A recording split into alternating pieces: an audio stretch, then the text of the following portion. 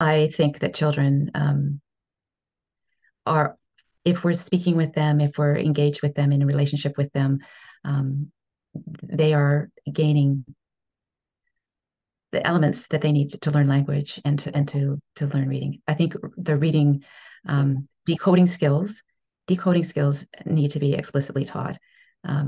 But what they need before that is understanding what words mean, Wow. comprehension. And Okay. if if words don't mean anything to them, then what's the point of reading? There's no motivation to read.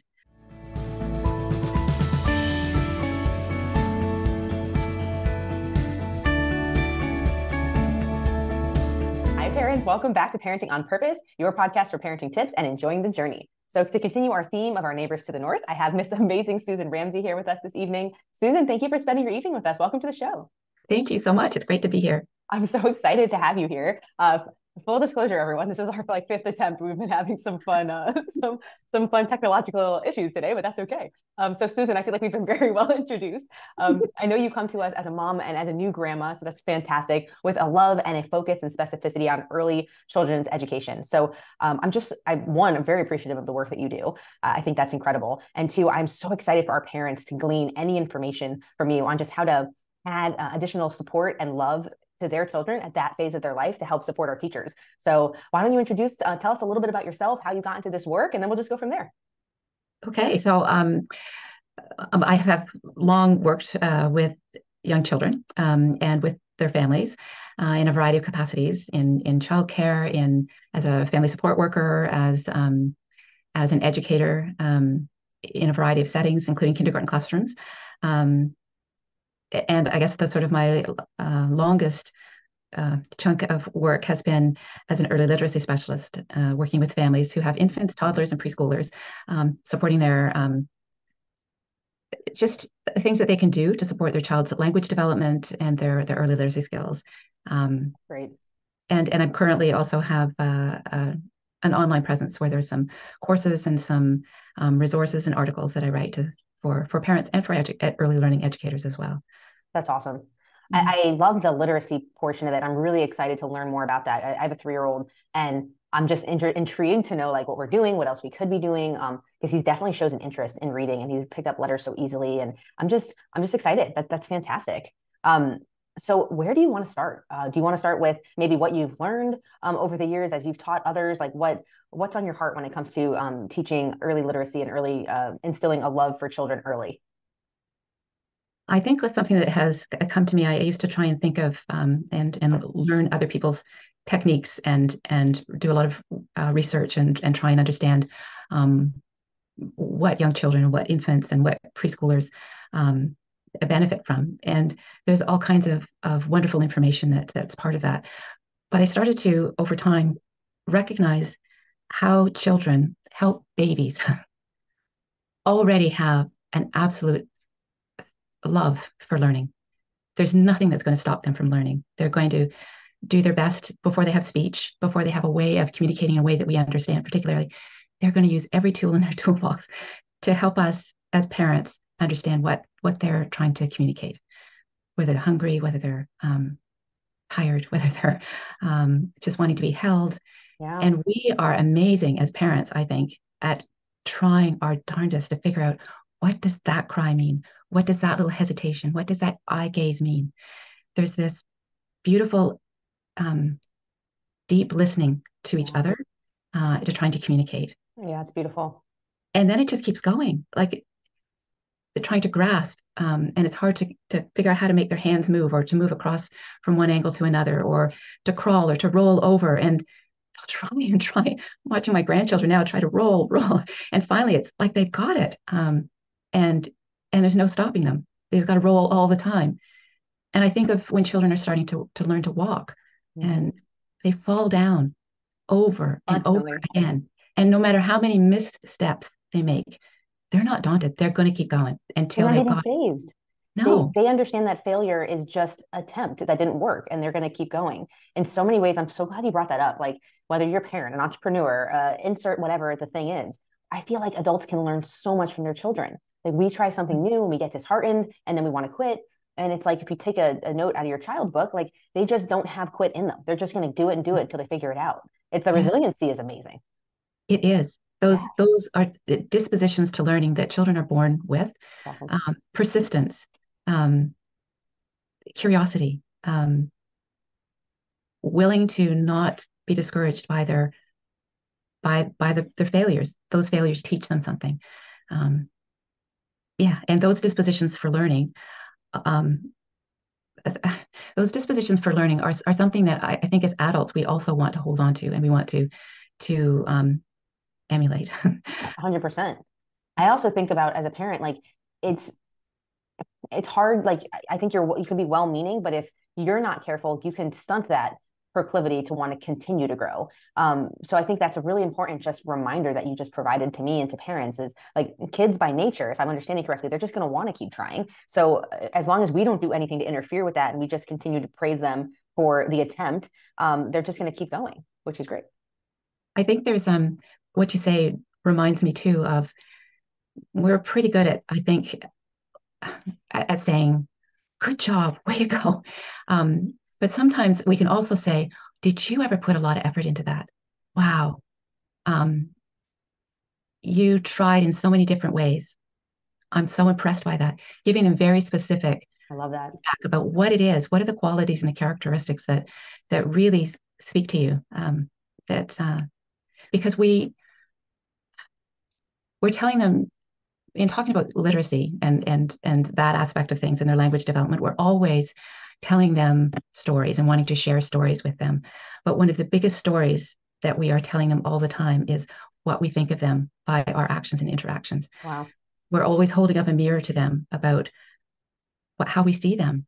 And Wow. if we're able to hold up that mirror of um, that gives them concrete understanding of what it is that is so impressive and that we are as curious about what they are curious about.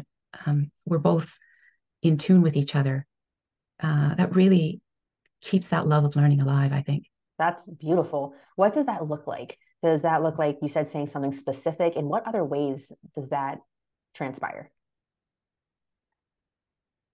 So when I think of saying, there's all kinds of things that come to That's mind. okay. Brief look. Just so being more specific, I'll get even more specific. In uh, How to be specific. lots of times, as children start to do drawings, they we are often going, oh, that's beautiful. Oh, is that ever lovely? Love it. And the child has no idea what it is that we love about this picture. They don't even know if we really love it. They Right. just know it has pleased us. And so they're much more likely to try and keep pleasing us by doing the same thing over and over again than they are to be creative and try And something new. different. Wow. So if we're responding to them just even with a thumbs up, like, nice, or just saying, look at how you use that whole piece of paper, or to me, red reminds me of roses, or something, that gives them something that lets them know what it is about that picture, uh, or how they represented something, or Cool. how they expressed their emotion. Um, Often with scribbling, for example, I like to call it mark making That's awesome. because we think of scribbling as just a way to from one get to something better instead of understanding that scribbling is something in itself. It's a Yeah. reaction to emotion. It's a joyful way of moving their body. It's exploring all the geometric shapes of square, triangle, circle in a way that is generated from them. Right. Uh, there's a story that a mentor and friend of mine told about her child when her child was quite young um, in a program, an early learning program. And the children were asked to draw something that they'd like to do at home. And so he worked hard on this and he drew things that kind of looked like they might be animals or people. Um, and then when he was just about done, he worked hard on it. He took a black crayon and went all over the top of it so he couldn't see anything that was underneath it again. And the educator said, don't do that. No, it's great. You don't need to cover it up. It's good. Um, but still, they felt like they wanted to post all the pictures that the children had done. Parents were going to be coming in. They wanted to be able to the parents to see this picture, all the pictures, and they were a little bit embarrassed because they thought there's going to be some judgment here about Yeah. so and so's picture is this really elaborate picture, and here's one that's just this black scribble. But the parent, my friend, had the presence of mind to just say, "Tell me about it." And he said, "Well, we we were my favorite thing to do at home was play hide and seek, and I Oh, like to play it in the dark." So oh, he had actually layered his story. yeah, which is actually incredibly advanced. Yeah, yeah. Yeah. I feel that as a parent and like a microcosm where like Gabriel will be doing something and or even when my daughter was younger and it's like maybe this is like me being a perfectionist, but if it's not the way I think and I have to just like it takes everything in me to be like, whoa, it doesn't matter. It doesn't matter if it's in the lines, doesn't matter if it doesn't, like we were just doing an early learning book where we wanted him to draw um from the number like 3 4 5 to like the number of candles on a cake. And I saw him making a line from one to the other, but he bypassed one level of numbers and he went down to the bottom of the page, which was a totally different exercise, but he matched up the numbers perfectly. And it's like the parent in you wants to correct, wants to teach, Mm-hmm. but if you can find the recompose and just watch, you learn so much. And so I was thinking, I wonder what made him pass that first group and not even consider that as a subset, where that's where my mind went because they're bundled together. But instead, something about the bottom one. And then when I look back on the page, it's the colors. There's colors on the bottom pictures. It correlates to the colors of the candles. And a lot of stuff in their vernacular at this age is color coded. So it's like I learned something by watching him, but I really wanted to like, and then I had to like step back.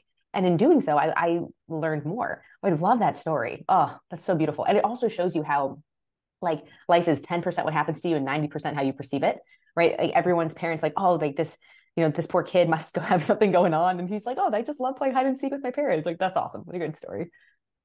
I can't help but notice behind you is what do you do with an idea?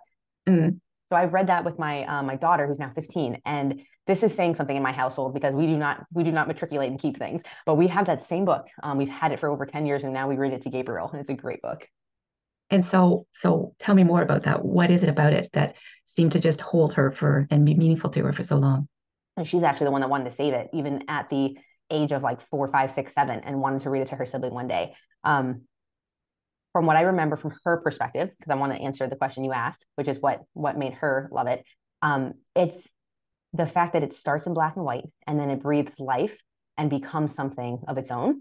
I think in her understanding at the time, it was like they didn't matter what other people thought of it. They wanted to stay true to themselves. And I think if you'd asked her now as a 15-year-old, she'd respond differently. But that was how she did respond when we read her the book years ago. Yeah. Yeah, that's beautiful. It's a good book. Very Yeah. good. I wanted to ask you a little bit about the curriculum that you teach, the curriculum that you, obviously you're in Canada, we're in the States, early education down here. There's a lot of like traditional education, which doesn't have any specificity than you have like Waldorf, you have Montessori. So I'd love to learn a little bit about what you guys have going on there. And I know you have some really cool examples. I'd love to hear. So we too have programs that are Montessori or Waldorf or more traditional programs. What has been embedded into the framework that we use in early learning programs in Ontario and in other provinces as well in Canada is it's is based on inspiration from a Reggio Emilia approach. That hasn't The Reggio Emilia approach has had a profound influence on many programs, not all by any means. And it's not, and as children grow into the public school system, there is some understanding, but it's not uh, highly prevalent, I guess, in Mm-hmm. early grades, and certainly not in the older grades, in most grades. But that being said, the Reggio Emilia approach has been hugely impactful on my own thinking and in my own growth as a human, I think, That's awesome. as well as an educator. And there's some good reasons for that. I was mentioning to you before how it started um, that it was born out of the work of a psychologist, also a teacher, at the end of the Second World War. His name was Loris Malaguzzi. And as the story goes, as I've been told, because that was quite a long time ago, what happened is he lived in Italy, which is where the Reggio Emilia approach was born and developed. In the province of Reggio Emilia in Italy, the Germans had been there in the Second World War, and they left at the end of the war. They were retreating, they were leaving, and word got through to Loris Malaguzzi, who was some miles away, that there was a group of women, mostly some dads, I think too, but mostly moms, who really wanted to start a school, and he was truly intrigued by this. So he got on his bicycle and he rode out into the countryside to find these women, Wow. and that's exactly what they were doing. They were using bits and pieces from bombed out buildings and left tanks to have building materials to create a school. But they didn't want to build just a school. They wanted to build a school that would help their children develop into a world, and that could create a world who listen to other people, who could think for themselves, Love who would that. think critically, who would care about the world that they were in, the environment. Um, it was deeply rooted in listening, listening to each other in all kinds of ways. So of course Malaguzzi he was like, I'm in. Yeah. And from that time, over the last many decades, there has been growth in an evolution of that So cool. approach. Yeah, and it is based a lot on listening to one another. He has a poem that's famous for those of us who are follow the Reggio approach, called "The Hundred Languages of Children," and it really strongly talks about how children have so many ways of speaking if we are only able to listen Wow. with their body language, through music, through drawing, through kicking a ball, through we can tell so much of what children are trying to communicate by their eye gaze, by their um, tone of voice, um, by their desire to figure out something mathematically, by their exploration of science, of Yeah. nature. Um, yeah. So, That's beautiful. It's very profound and moving, understanding the context of what just happened in humanity and society at that time, and that there was a movement of people who said, like, how did this get to this point, and what can we do to make sure this doesn't happen again? And the answer was to raise a society of the next generation of people, so children at the time, who could really deeply understand one another through listening and also through thinking for themselves. yeah. I think that's amazing. When we first spoke and you mentioned the name Reggio Emilia, like I'm Italian, like third generation American Italian, but Mm. it kept like knowing that I'd known that name. And so when I looked it up, I was like, oh, that's why I know it. It's a region in Italy. I've been by there. That's so cool. I Oh, had that is cool. but I had no idea of that component of it. But it's just that those type of little quibs give me so much like love and appreciation for parents, and that we've always tried to get better as a society, right? Like I think that's so important, to see where we are and to know that there are a facet of people who are always going to try and push to improve. I mean, that is consciousness, and I just think that's so cool. I appreciate you sharing that. Mhm. There's it's also based a lot on um, being curious with children, like things that you were talking about earlier with your child, trying to question what are my assumptions. Um, is that what my child really is doing? And I was with a group of children the other day, and there was an incubator um, with chicks that were hatching, Oh and wow. I happened to be there with the children as four of those chicks were coming out of their shells, That's awesome. and we're watching it and we're wondering about it and we're just so excited, and they look so wet and kind of weak, and then within just a few hours they're fluffy and stronger, and one little girl looks at me and she goes, one of them's a mommy, one of them's a daddy, and the others are babies. And I thought, we've just watched them being born. You must know that they're not Mommies and daddies. a mommy and a daddy. But I was thinking about it, and I believe she was exploring what it means to be family, what it means to Yeah. be, can you be a baby without a family to be with you? Yeah. What would it be like to be without a parent? Um, I just think there's so many things that children are exploring very, very deeply. Um, that has a lot more to do, has It's just not limited to knowing their ABCs or Language. knowing math or Yeah. knowing specific things. It's about understanding the world and their relationship to it. This Yeah. this this brings up some heavy hitting stuff for me because I went to a Montessori school, and I think I am the product of a Montessori education. I'm very open ended. Everything, like, you try and put me in a box, I do not do well. My spelling and grammar is pretty abysmal, but like my love for vocabulary, different languages, different cultures is like insatiable. And so because I think that way, I think about that in context of being a parent. And what you just said reminds me, like, our children are growing at such an incredible rate, but 90%, even for adults, 90% of communication is nonverbal. But for children, oh, my phone wanted to say something. That's very interesting. Glad to know that, Bixby. Thank you. She agrees. With children, language develops a little bit later, and it's still so limiting and so limited from what they're actually trying to communicate. Like, it's like you said, it's such a small piece of it. So the part that, like, kind of makes my heart, I feel what you just said is there's so many instances as parents where we trump or we cut off or we sequester what our child is actually trying to say, and we're not this. There's no malice, zero malice. It is habit. It is non-presence, which is exactly what drove me to start this channel, is just to give that parent who's here and who's incredible, just because they want to get a little 1% better, the ability to recognize it next time it happens. Because if we keep doing that to our kids, it scares me what's going to happen. Like, the great thinkers became great thinkers because they were allowed to be great thinkers. And sometimes I think we're so hung up on societal norms, what society deems as good, whatever, pick attribute. But if our kid doesn't fall into that, we parent them differently, and we don't actually allow their genius to, like, to come to fruition. So I don't know. That just reminded me of what you said, and it's Mhm. like, wow, it's a very, very vivid reminder. Oh yeah, yeah. I think we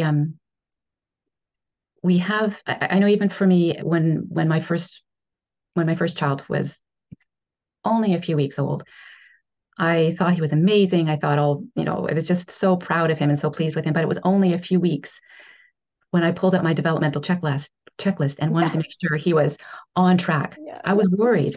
And I get that. But right now, especially after our experiences with COVID, there's a lot of messaging about our children are falling behind. And I keep mulling that phrase over in my mind because we are living in a world that is changing Yeah. incredibly fast. We've got digital tech. We're communicating now from two different countries about a Right. topic. Um, we're communicating digitally in ways that we never did before. Artificial intelligence is changing how we write, how we listen, how we do medicine, how we invent things. Yeah. Uh, and so I think our environment is changing. We've got a climate crisis going on that we have to find solutions. Our society, our world has to find solutions to those problems that we've never found solutions to those problems before.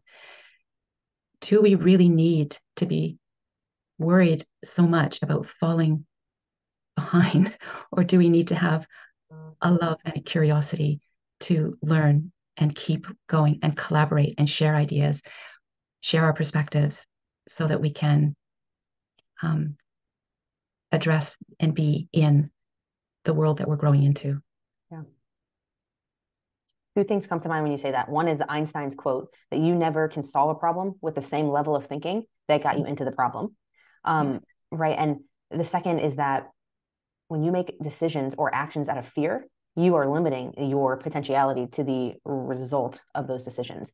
Now, the interesting thing is we being like the parent generation, are the ones setting like those impositions for our kids. So that's incredible because now they have to come into a world where they were taught at like a lower level, right? They're like, I was having a conversation with this. They're like, they're level 10 humans, but because of the conditioning, they're thinking at like a level 4 or 5 by the time they're grown-ups. And now they have to solve level 10 problems. It's a very interesting time for sure. Yeah, That's yeah. amazing. Can you tell me a little bit more about what elements of that curriculum you implement into your teachings and how that all looks? So it's a very layered kind of curriculum. No, it's not even a curriculum, it's an approach. So I'll just highlight a few things. One, it's very central to everything is our image of children, whether we see children as capable, as competent. Um, and that doesn't mean that they can do anything, but it means that we believe they are able to do things, that they are able to think through things, or able to do what's just a little bit outside of what they can currently do, that they can do those things, that we see them as the glass half full as opposed to the glass half empty. Um, Ooh, and how, I mean, I think even there are words that often will say, oh, that child is just attention seeking. If I change that to say that child is relationship seeking, for me, I shift. yes, I think, okay, they need fascinating. something from me. Yeah. What is it they need? How can I How can support we get them? there? Yeah. Yeah, yeah. Whoa. So the image of the child is central to the approach. And so as a parent, um, we can be very feel that we need to be very protective, that we don't give them a chance to take a few risks, or we're not, or we can say, okay, this makes me a bit nervous, but let's talk about what this risk looks like. You want to climb that tree? I see that there's a spot where you can step up on the tree here, but when you go past there, it's going to be pretty tippy. So, or you want to go on that climber, your arms aren't quite long enough to reach for yourself. So I'm not going to lift you up because you need to grow a bit taller before it's going to be safe. Or we're going to be around a campfire. What are the risks? How far back do we need? Like talking with children about what the risks might be, so Mm-hmm. that it is safe enough, but they get a chance to test themselves, to know whether they are in control of their body. They know how to be safe. Um, I think the children who never get a chance to explore the idea of risk have, I mean, that follows them through their lifetime, I think. Sure. Um, Sure. And that's what I mean. so, Like parents are well-meaning, but they yeah. we're the most well-meaning debilitating factors on the planet. Like everything's out of love and trying to help and support. But if we don't give them the chance to spread their wings, right? I saw a baby bird today. It was very windy in Florida, and a baby bird was on the floor.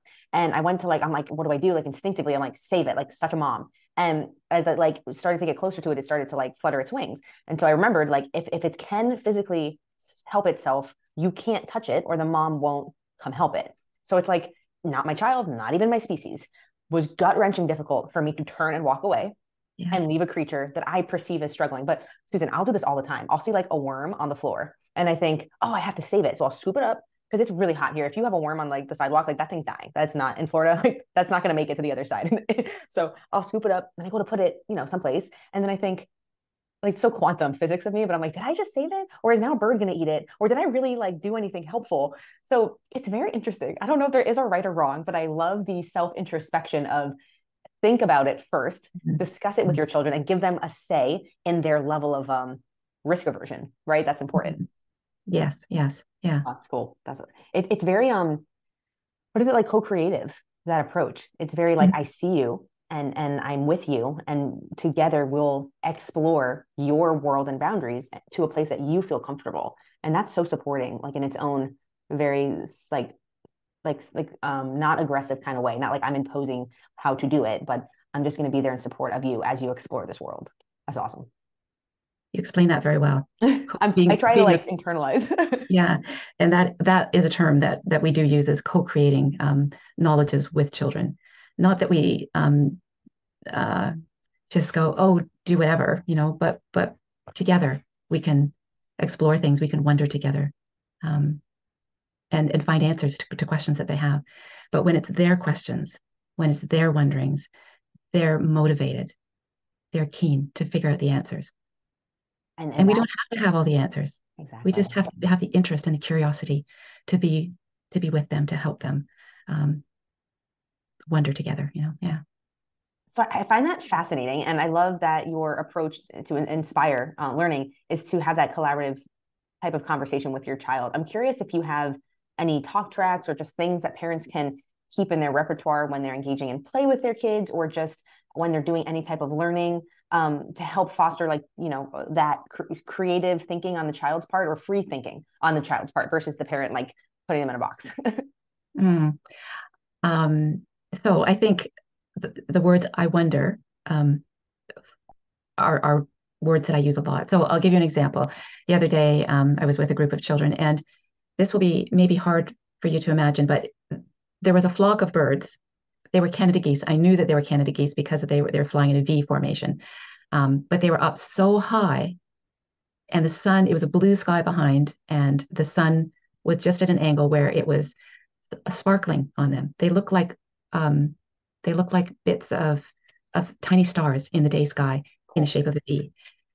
And the kids noticed it first. And they go, "Oh, look." And I said, "Oh, wow." I just entered into that. "Oh, that is beautiful." And we're both like, and then I asked, "What do you think it is? What could it be?" And there was all kinds of theories. One person thought it was, you blow bubbles and blow and thought, "Oh, it's someone's blown bubbles up, like way up in the That's sky." awesome. And another child thought it was a fairy dust. Oh, love. And another child thought it was something you blow on to make a wish, like dandelion fluff. And the point of that wasn't to learn what it was to enjoy the beauty and the moment, to be Mm, together in that, each marveling at it. Um, and I think that's the attitude of what we might want to do as parents, that's great. is to be able to slow down enough. And it's so hard to be able to just wonder. Mm-hmm. It might look like so a child has drawn a picture or mark making. Mark me. So, and you might just say, "Oh, I see that you've done this. Tell me about it."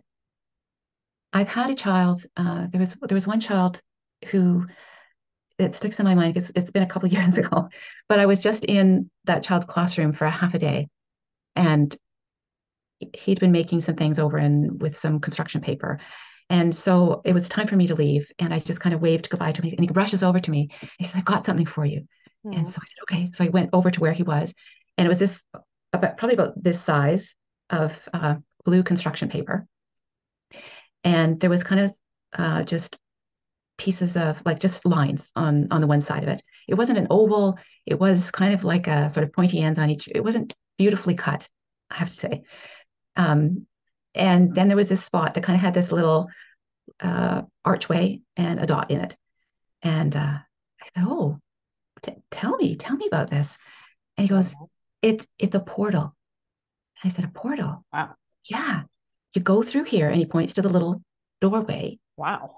And then he flipped it over, and there were stars all over it. And he Oh. said, "This portal will take you wherever you want to go." How old was this child? He was 4. Oh, that's amazing. If I hadn't asked, or if I said, "Oh, what a nice picture," Yeah, I wouldn't have known the depth of what he was giving me. He was giving me an incredible gift. that's amazing. Um, and then I think also when children are, in the throes of a relationship, and they're frustrated or they're angry, or um, that it's sometimes the wording that parents can use is something like, "I see that you're frustrated. Mm-hmm. I see you are angry. I see whatever it is that we think we see.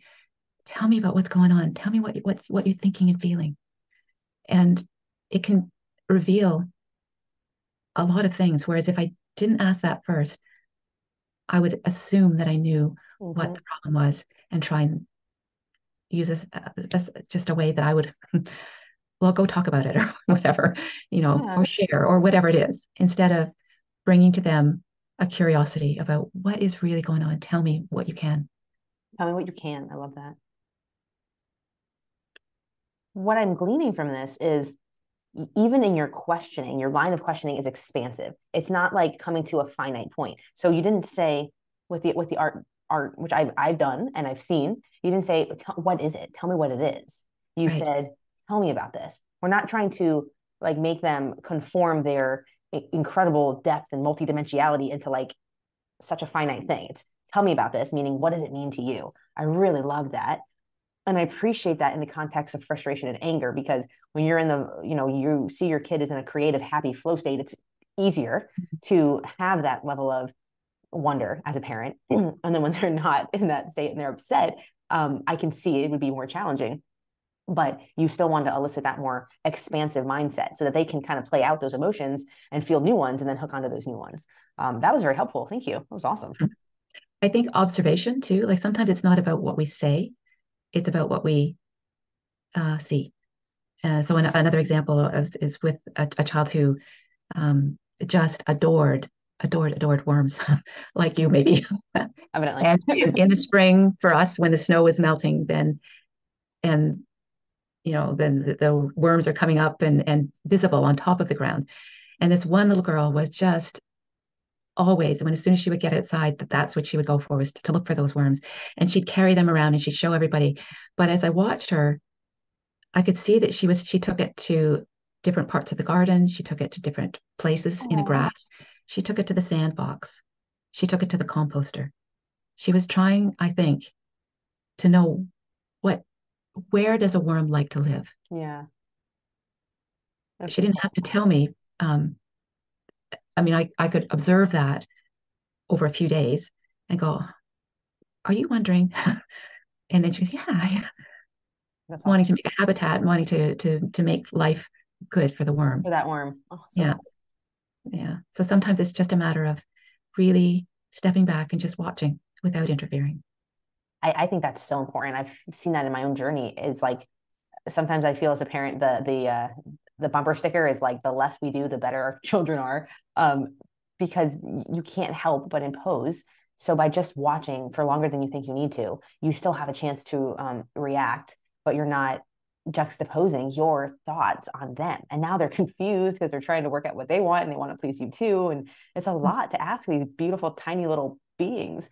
Um, a lot of your examples have been around nature and outdoors. So I want to ask about what are some of the environments that you think are conducive to helping children learn or develop the love of learning, whether that's indoor or outdoor, and what are some like things parents can do, or environments they can put kids in so they have that explorative kind of playground. Yes.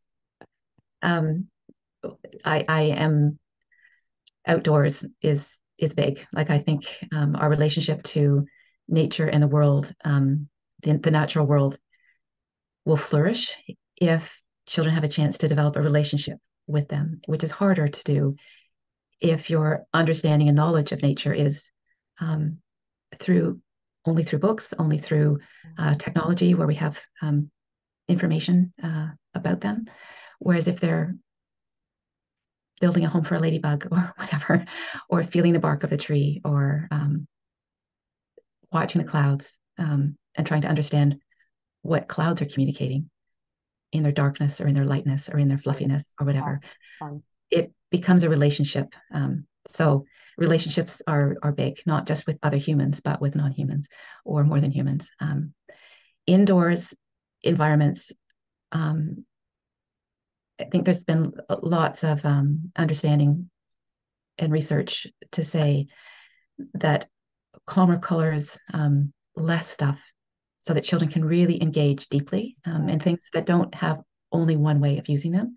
Yeah. We talk a lot about things like loose parts, which could be Lego, could be plastic toys, or it could be things of nature. It could be things that children just manipulate and create designs or create um, stories. They make up stories. I love like mirrors Cool. with all kinds of little things that they could place on them, um, bells, feathers, um, little wooden figures. And I found it interesting to see how some children will create a whole story. Some will create a maze. Some will Yeah. create an artistic design, and it's all of it's learning in a different way. This is awesome. What if your child, like we all go through phases. So what if your child has like a propensity or proclivity toward like a certain type of toy? Like my son is all about the monster trucks. And he definitely will play with other things. Like, well, I am very much in the theology of one or two things out, let them play with that, then we, put it away in the closet, we bring something else out the next few days, just so they don't get overwhelmed. And he seems to like that, but his go-to is you always go back to the trucks. So I'm wondering, when your child is in a phase where they really love that thing, like, is that degenerative to their growth in any way, or is it okay to just let them stay there? Should you like bring out other things for them to play with that? You know what I'm trying to ask? Yeah, when children are fascinated with something, I don't know, like I would be bringing out things where they could play with slopes and Yeah, with like playing with those trucks with it in with different other ways in ways. different places and imagining things in different ways. Cool. To me, it seems like, oh, let's bring other things in, so that it keeps that imagination going, keeps that curiosity going about what we could do with this one particular thing. Yes. That's my that would be my bias, but I'm Cool. sure other people have other ideas. Sure. Well, I'm just thinking of that exploratory. Like I can also the amazing thing about society is that we're so polarized for every for every reaction. There's an equal and opposite reaction. For every like understanding, there's something equally as convincing on the other side. And I feel like I've never felt more of that than when I was a parent. And it's like you hear one thing, you hear the polar opposite. I'm like, how can they both be right? And you finally get to this place for some people much faster than others, where you're like, I really just need to do what resonates in my body because this is really confusing. This can't be healthy for the kid. So we're just going to do what feels good.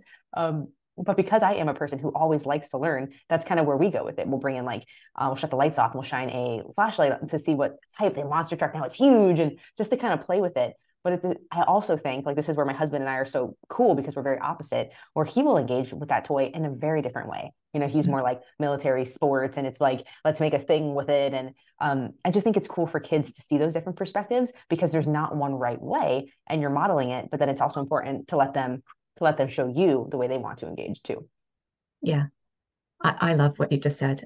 I think perspective taking is so important, and there is no one right way to do anything. No. That's what I gleaned from what you said with the examples with the kids and the flock of geese, which is amazing. Is there's a time and a place, maybe, where we start to put structure around things, but it's definitely not in the first 7 years where they are literally developing their subconscious mind, which is going to fuel their habits and their thoughts for the rest of their life. Like anybody watching who's an adult who struggled to do anything, like hit a goal, lose weight, blah blah blah, name the thing. It's because there's a subconscious division between your subconscious and your conscious, and this is that golden age for these children to really solidify what they believe about this world. And I love keeping that expansive approach. And it also makes me think, how would our world be different if that was more of a widespread, um, practice instead of always trying to, it's so linear, like to drill it down. And now we don't know how to have, answers to all these burning questions, but hey, all in service. I think it's all going to work itself out. Hopefully. Well, at least I was. I went through an education system and I mean, our society has a lot of there's a right and wrong, as you've mentioned, and so as a parent and now as a grandparent, Mm-hmm. um, it takes all I can do to push back and say, I want to use as much wisdom as I can. I want to learn from as many people as I can.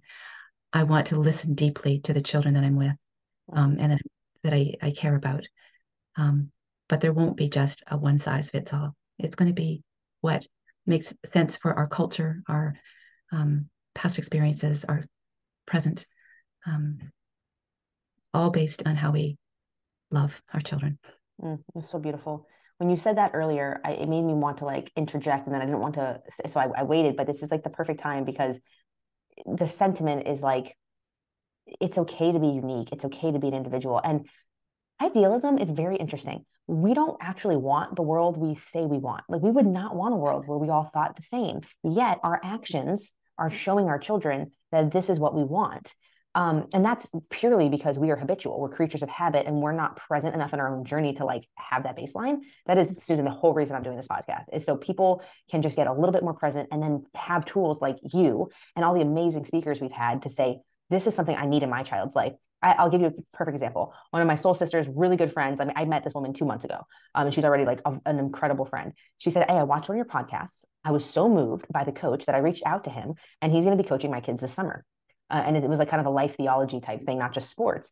And like to me, like that is what this is all about: is equipping our parents to help equip our children to be more apt for the challenges they're going to face and for the all the beauty they're going to see in this world too. Right? It's not just like it's being motivated by the dream, not just the nightmare.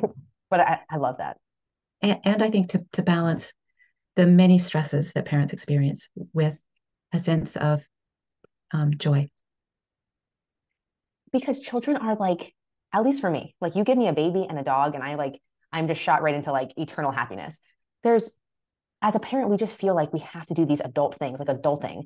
But if you really allow yourself to play, is that not the most fun you've had all day? Like that cover letter, the sale thing, the whatever you had to do, had to write that chapter in the book. What gave you the most joy out of our day?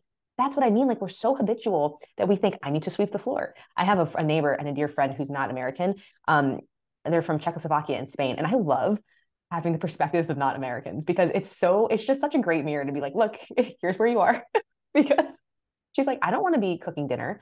I don't want my kids to be sitting at the table eating dinner and remembering mommy's sweeping during dinner. And I'm like, oh, wow, I do that all the time. Like, it's so commonplace, but to just really enjoy your children, like that's what they're there for. And they're going to be gone before you know it. Well, they don't have babies of Yeah, their own. And you get a second chance. yeah, it's true. Oh, so good. Yeah. My mom, who now helps with Gabriel a few days a week, said like my favorite part of this is I feel like I'm raising you again. Like I see you in his through him, that same like lust for life, just but it is in his own exquisite little package. And it's just, she has multiple grandchildren, but this is the first time that they've been so close in proximity. So she gets more time. We're very lucky in that way. We also planned it very diligently in that way. Because she's like you, she's an educator, she's a teacher, and she's just a lover of people. Um, but that was so cool for me to hear that. Like, I'm so excited to be a grandma one day for that reason. Awesome. Susan, can you wrap all this expansive, play, fun type of conversation back to early literacy? And what are some things like parents can do if their children are in that younger age, now that we want to start giving them like a structure around reading, or maybe not a structure, maybe it's letting them free learn. I'd love to hear your thoughts on that. So stories still play big in my interactions and my love of being with children. And stories are a perfect place, whether they're like board books for infants or rhyming books or books about nature.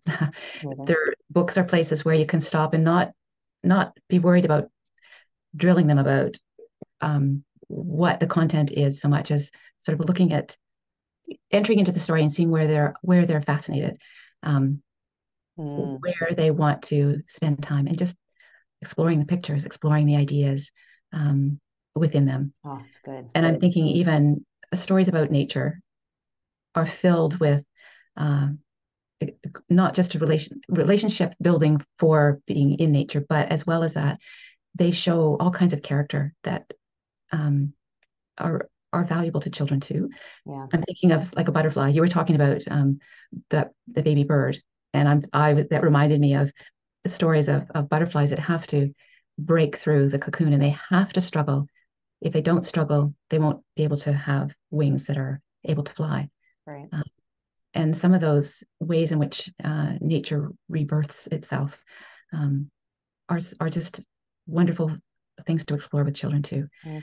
So the language, I often encourage people to just when they're reading stories, have them familiar with the stories. If they want, we read them over and over again.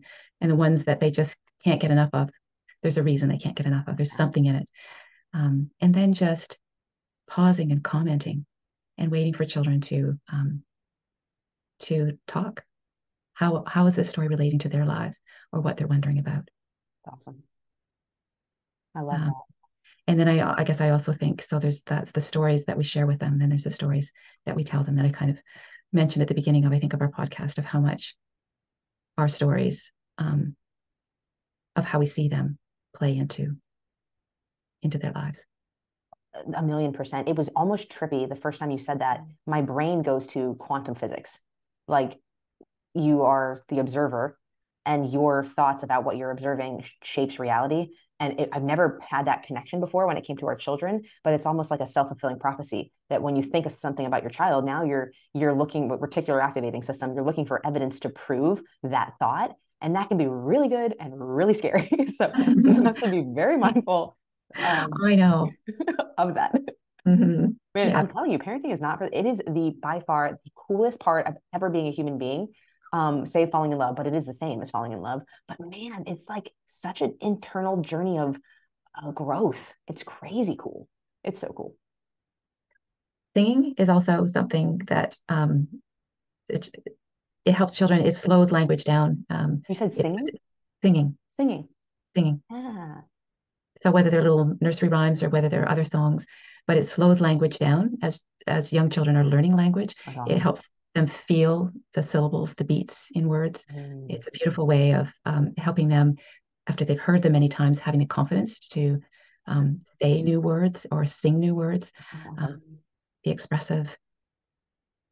I love that. I also think we're energetic, we're vibrational. So as you said earlier in the poem that you paraphrased, there's like 100 ways to listen to your children. You're taking the pressure off of them to try and like come on this way that they might not be able to say it intellectually, but they know there's a lot of pressure around their ability to perform in this way. So like putting music to it just kind of like is with the rhythm of the soul, and it kind of takes away some of the trepidation. I feel like it's just play, right? It's learning the way it's supposed to be. It's just play, not performance.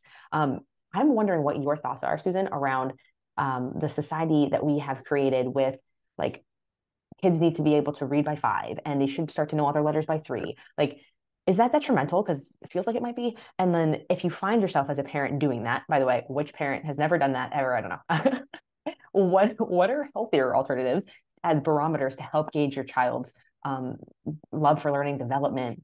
Those are my 2 questions to you. So again, my opinion is one opinion. I think that children are, if we're speaking with them, if we're engaged with them in a relationship with them, um, they are gaining the elements that they need to learn language and to learn reading. I think the reading decoding skills need to be explicitly taught. But what they need before that is understanding what words mean, Wow. comprehension. And Okay. if if words don't mean anything to them, then what's the point of reading? There's no motivation to read. Wow. And so talking a lot um, and having them engaged with things that then they see in books or they read about in books um, gives them more meaning and gives them more motivation to read. Some countries don't teach reading until they're 7. Yeah. Some children are we in North America, and I think in a lot of societies, we have this idea that children should be developmentally moving along at a specific rate, and children are too unique to do that. Yeah. And so we have programs that say, okay, all 3-year-olds will do this, all 4-year-olds will do this, all 5-year-olds will do this. And if they don't, then we feel this anxiety like, oh, there's something wrong with my child. My child is lacking, or I, as a parent, am lacking. There it is. And There you I go. don't think it's healthy. I don't think it helps us. I think engaging with their curiosity um, and where there's, I don't know, if there's frustration, then pay attention to why that frustration is there. Wow. That was with That all of answer the your question? wisdom. I know I gave you all the hard ones. You answered that with all the poise and wisdom of like nurture. Like that was like a very grandma answer. Like I love that answer because like when you're a new mom, like even I say new, I have a 15-year-old. When you're like, a mom, like there's so much association with your self-reflection and how you see yourself. And I love that you brought that in because we are the people who probably, I say this as a generalization, looking at myself, but like if you're looking at your children and comparing them, there's a very good chance that you do that to yourself, which is why that habit is instilled. And does it make you happy when you compare yourself to others? Doesn't really make me happy. So it's definitely not something I want to teach my kids. But again, it goes back to all these habits. So I love that you layered that in there. And then you bring the perspective of seeing it a generation removed. Now, like that is how do I say, there's so much here. Where we are in society now, we're so disassociated. We're so in a silo.